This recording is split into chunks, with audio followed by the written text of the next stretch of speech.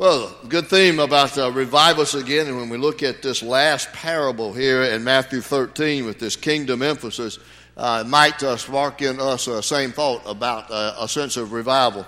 We come to the last parable. We've looked at the beginning of Jesus' ministry when his inaugural address was about the kingdom of heaven is near and calls us to repent. And then we've looked at these kingdom parables in Matthew with the implications for us. Today, we come to look at the last parable. And it's called the parable of the dragnet, or simply the net. And not surprisingly, Jesus is doing two things. He's talking about judgment, because he's coming to the end of this teaching about the kingdom, and there's got to be a sense of judgment from all he's talked about. And the other thing is that once again in the parable, he's taking something from everyday life that the guys in the group who were fishermen and everybody else who would see the act of fishermen would recognize when he talks about this net that would be used. So here we come to talk about the kingdom implication for today, about kingdom judgment.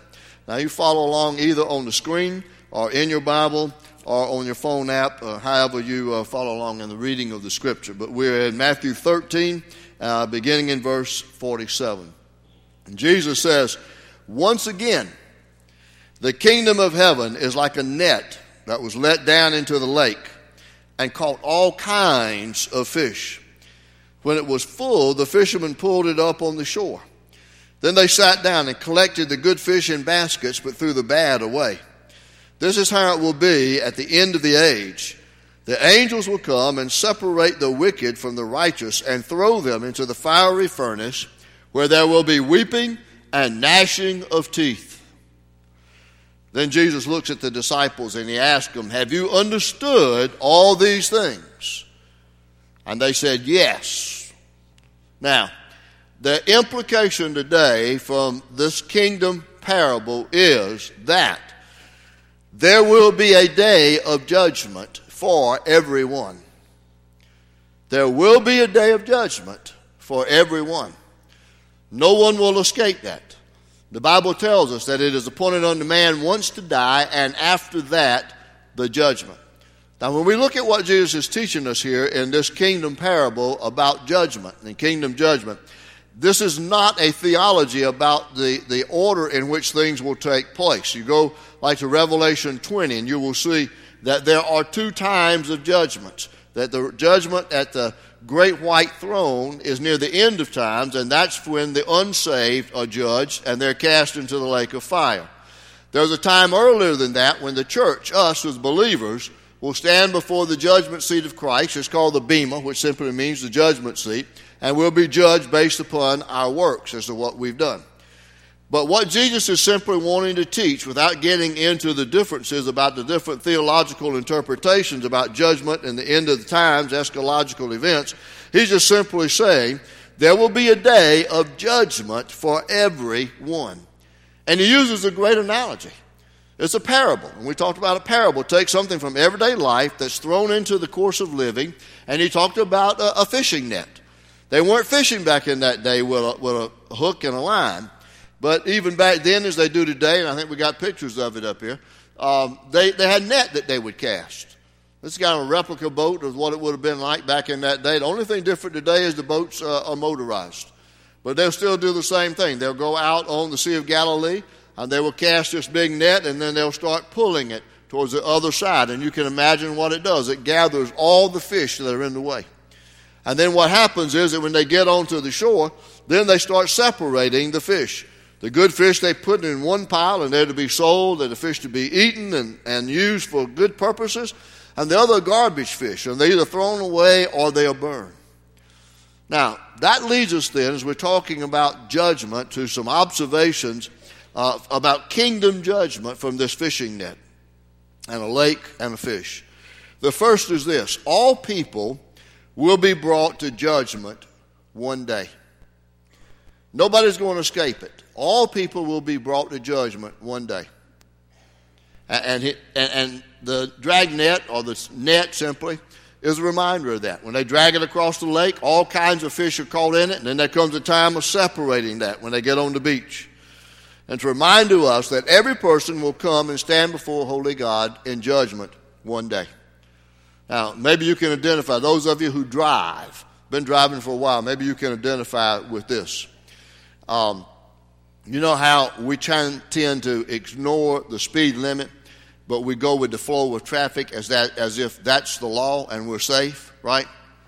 So if the traffic is going along about 75, 77 miles an hour and the speed limit says 70, what do? Most of the people put the cruise on 77 and we just go right along with the flow. Has it ever happened to you that you've been picked out and you have been pulled in the midst of all of that? Well, one guy was that I read about. And the officer came, pulled him over, wrote him the ticket for speeding, and when he went to walk away after he gotten the guy's signature, the driver finally said, I got to ask you, officer, I admit I was speeding. But said, so was everybody else. I was just going with the flow of traffic. How come I'm the only one that was caught? And the patrolman looked at him and asked him a question. He said, have you ever been fishing? And the guy says, well, kind of strange question, but yeah, I go fishing occasionally. And the patrolman then asked him, do you ever catch all the fish?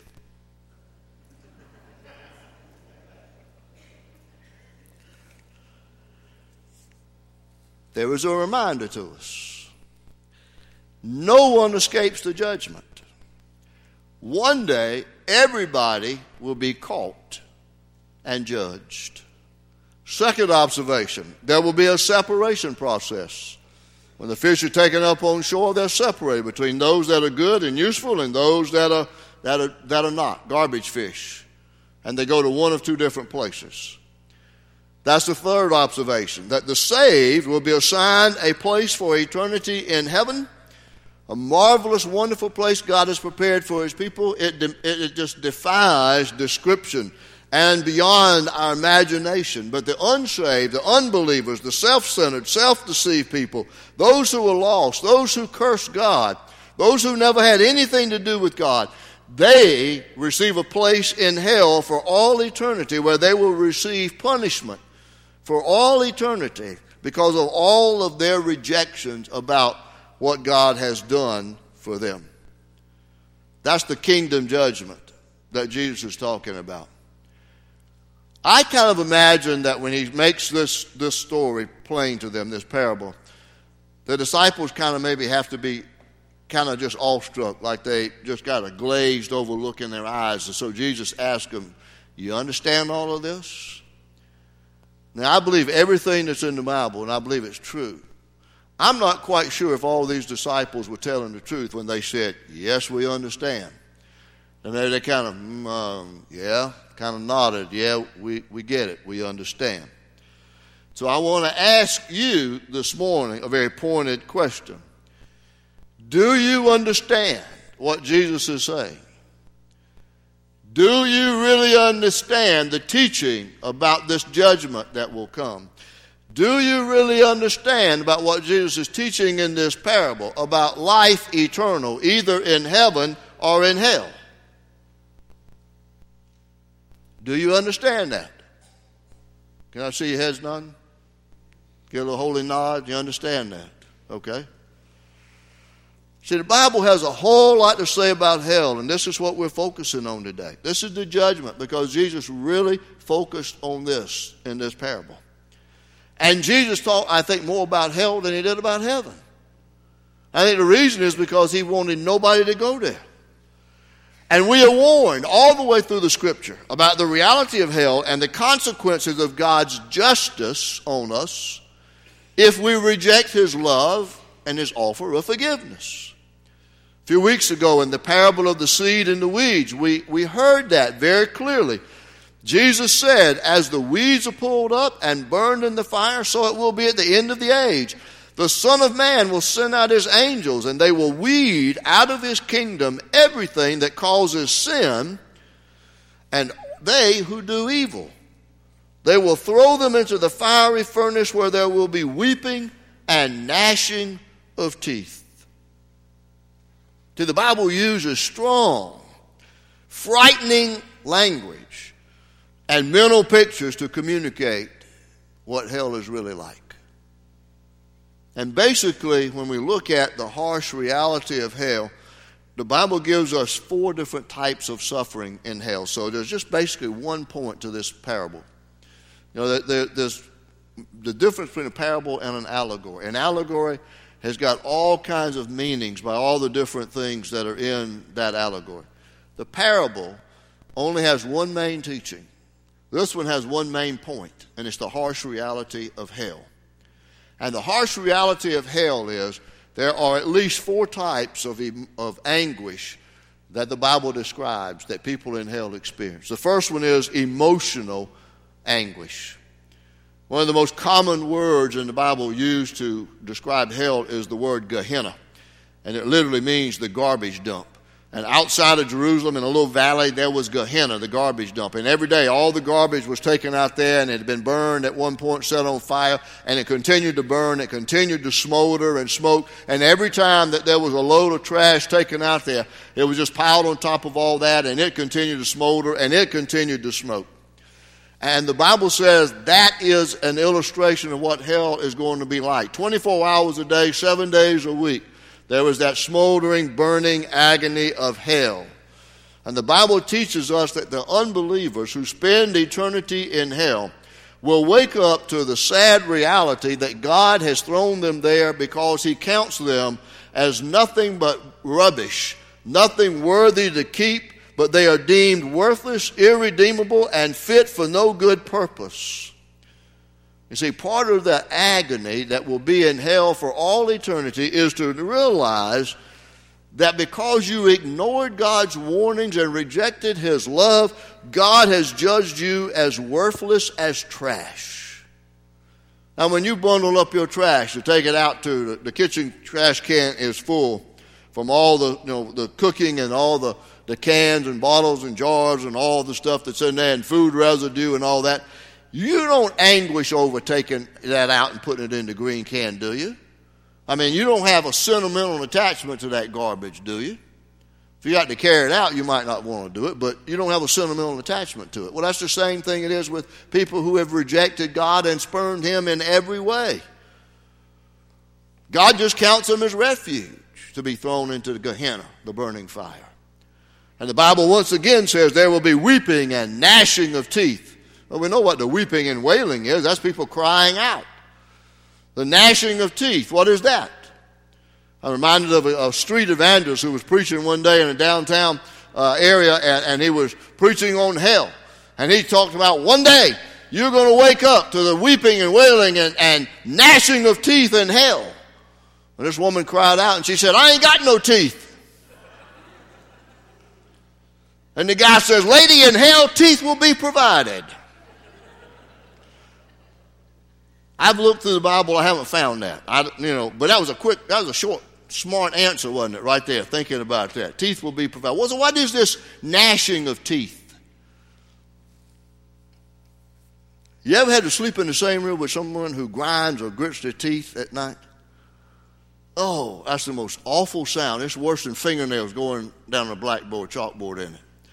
Well, I had a roommate in college who did that. I woke up the first night and I thought, what is that noise? So between my snoring and his gritting and grinding his teeth, we had to part ways. Nobody was getting any sleep. But the weeping and wailing and gnashing of teeth really refers to the simple fact that there in hell, you experience the emotional anguish or the regret of the past. And there's that gnashing of teeth when it's like that, I had that opportunity and I missed it. Like in the Super Bowl last week. Third quarter. The Atlanta Falcons had a 28-3 lead. And they blew the game. And do you realize, if you're a sports fan, they only ran the ball 5 plays after they had a 28-3 lead? Shanahan, the offensive coordinator, left to go to be head coach at the 49ers. They said they gave him time to grieve before he had to report for duty. You know, they had to grieve because of the missed opportunities that were there. That's another story. But the emotional anguish in hell is going to be over the simple fact that you heard the message, you responded to it without any belief. In fact, you just kind of wrote God off. And so the result is going to be for all eternity, there will be that saying, I blew it. I blew it. I could have gone to heaven instead of hell. it's awful here and I blew it. Why didn't I listen? That's the gnashing of teeth. The second anguish is physical anguish. In Luke 16, in another story that Jesus tells about Lazarus and the rich man, he talks about hell and he talks about the physical anguishes there. And it's taught in many other places. But we constantly hear hell described as a place of flames and fire and a furnace that is relentlessly suffocating and tormenting in heat. If you remember the parable where Jesus told that about Lazarus and the rich man, that Lazarus went to heaven and the rich man went to hell and he was in such agony, what did he ask for Lazarus to be able to do? Just bring a drop of water to put on his parched tongue. He wanted relief from his agony. And the Bible says that the type of unrelieved physical anguish that he experienced is what everybody in hell will experience. Day and night and day and night forever and ever.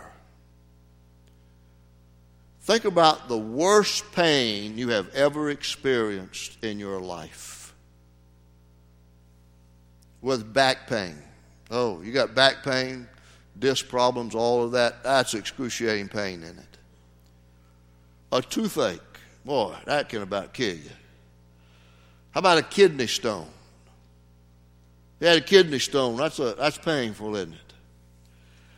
It's similar to labor and childbirth, right, ladies?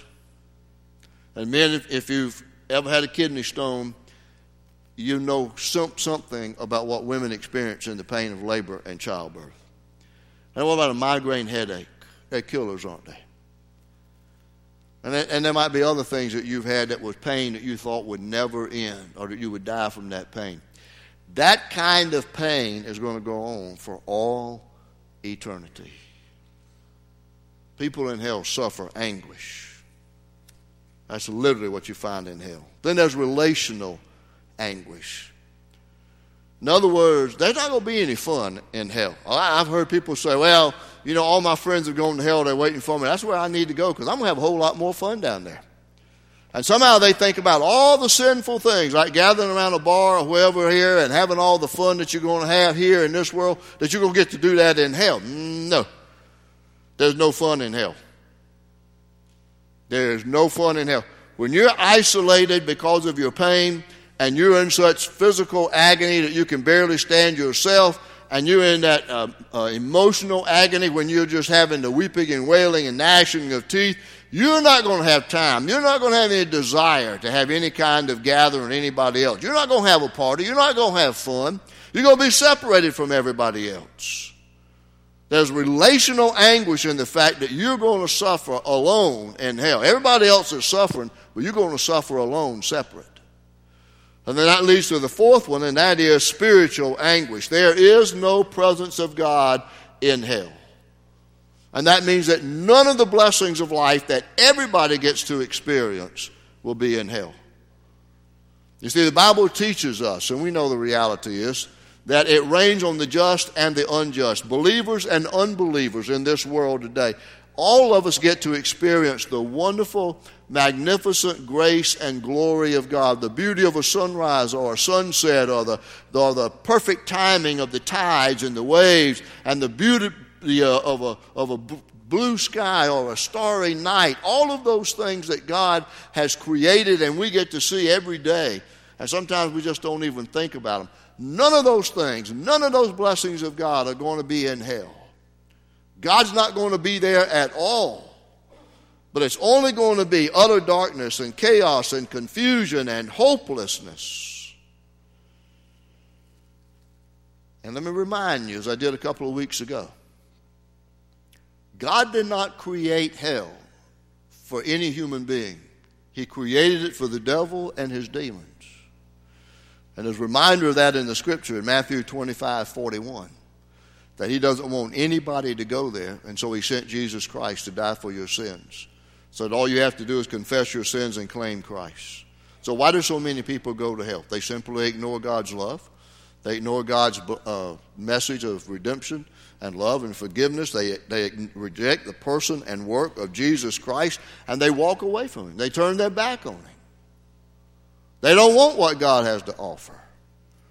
That's why the writer of Hebrews says in Hebrews 10:29, how much more severely do you think a man deserves to be punished who has trampled the Son of God underfoot? So let me tell you this. If you are not saved and you're on the road to hell and you end up in hell, it's not God's fault. He loves you, and he's loved you with an everlasting love. He's constantly been pursuing you. He sent Jesus to die on the cross for your sins. He did everything he could possibly do to keep you out of hell. If you go to hell, it's your fault, and you can't blame anybody else. And once you die in this world, you are spiritually lost if you do not know Jesus Christ, and there are no second chances. That's the harsh reality of hell. Now, we talked about the kingdom judgment. That's the emphasis of this parable. That leads to the fact that there are three kingdom judgment implications for us today. And you need to listen very carefully. Number one, to any unbeliever gathered here today, you need a Savior. If you're still an unbeliever and you have not acknowledged Jesus Christ as your Savior and Lord, you need a Savior. You need to confess your sins. You need to embrace Jesus Christ as Savior. Let him be the forgiver of your sins and the leader of your life. If not, you're on the way to hell, and you will spend eternity in hell. And that's the only way to heaven, is through faith in Jesus Christ. The Bible says in Romans 6:23, for the wages of sin is death, but the gift of God is eternal life in Christ Jesus our Lord. John 3:36 says, whoever believes in the Son has eternal life, but whoever rejects the Son will not see life, for God's wrath remains on him. You see, God's wrath is on you right now if you have not confessed your faith in Jesus Christ. You need a Savior. You need to repent of your sins. You need to acknowledge Jesus Christ as Savior and Lord. Now, to those of you who are believers, you need to thank God for your salvation. You did not do anything deserving of salvation. You didn't do anything to be saved. The Bible tells us it's by grace that you are saved through faith. God's grace is the offer of salvation. All it takes is a little bit of faith to accept that. It's by grace you are saved through faith, not of your works. So God did it all. You need to thank God for your salvation. Thank him that he loved you so much he sent Jesus Christ. Thank you that when you heard the message of God's redeeming love, that it was so clear, and at that precise time in your life, you were open to receive it, and you received the message, and you were saved. Thank God for that. Now, the third implication is to the church. Church, hear me very carefully. There are people all over our community, some closer than a stone's throw from this building, who are on the road to hell right now.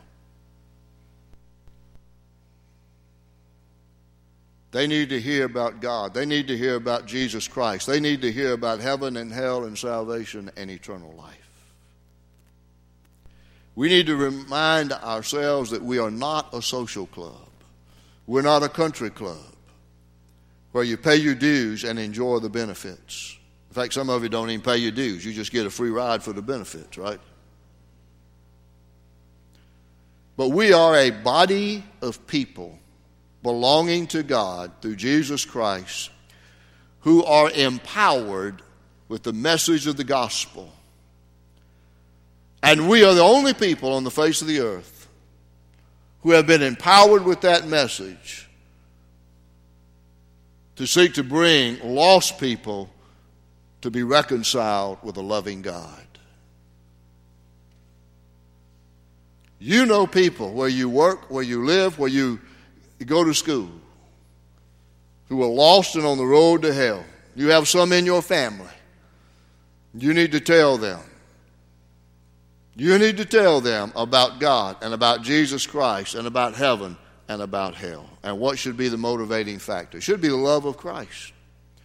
And it should be their plight and their circumstance in life. Paul writes about that in 2 Corinthians 5. And he said, since then we know what it is to fear the Lord, we try to persuade men. For Christ's love compels us. We are therefore Christ's ambassadors, as though God were making his appeal through us. We implore you on Christ's behalf, be reconciled to God. You see, that's what we as the church have been empowered to proclaim. Be reconciled to God. To a world, to a culture, to a community that's lost and dying without Jesus Christ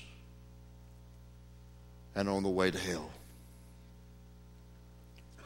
So the implication from the kingdom parable today is simply kingdom judgment is coming.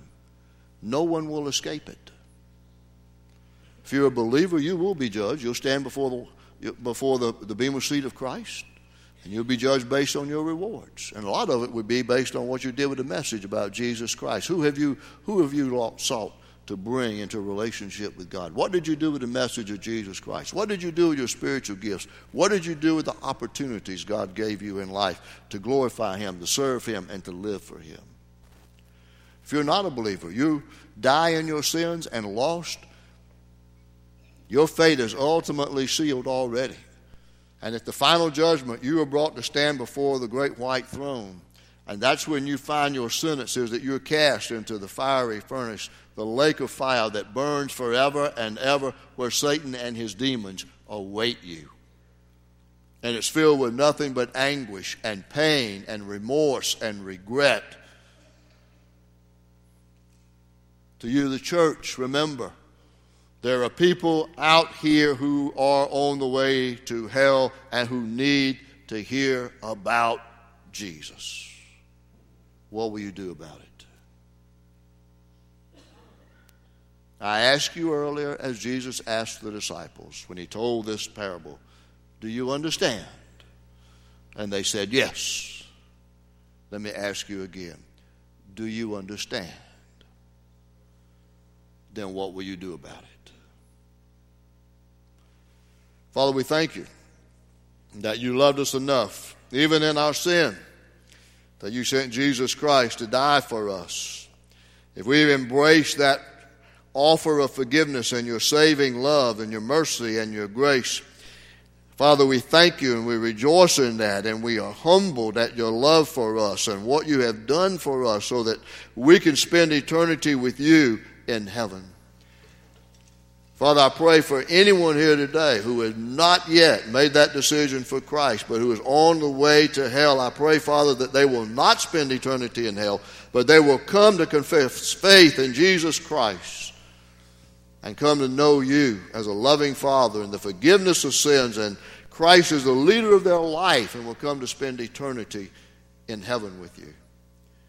And then, Father, I pray for us as a church that maybe we will see the culture around us differently as we understand, as we've said, we understand this parable. And that through your urging, through the Holy Spirit, we will be more intentional to share our faith in Christ with a lost and dying world. And Father, may it all be done for your glory. In the name of Jesus. Amen.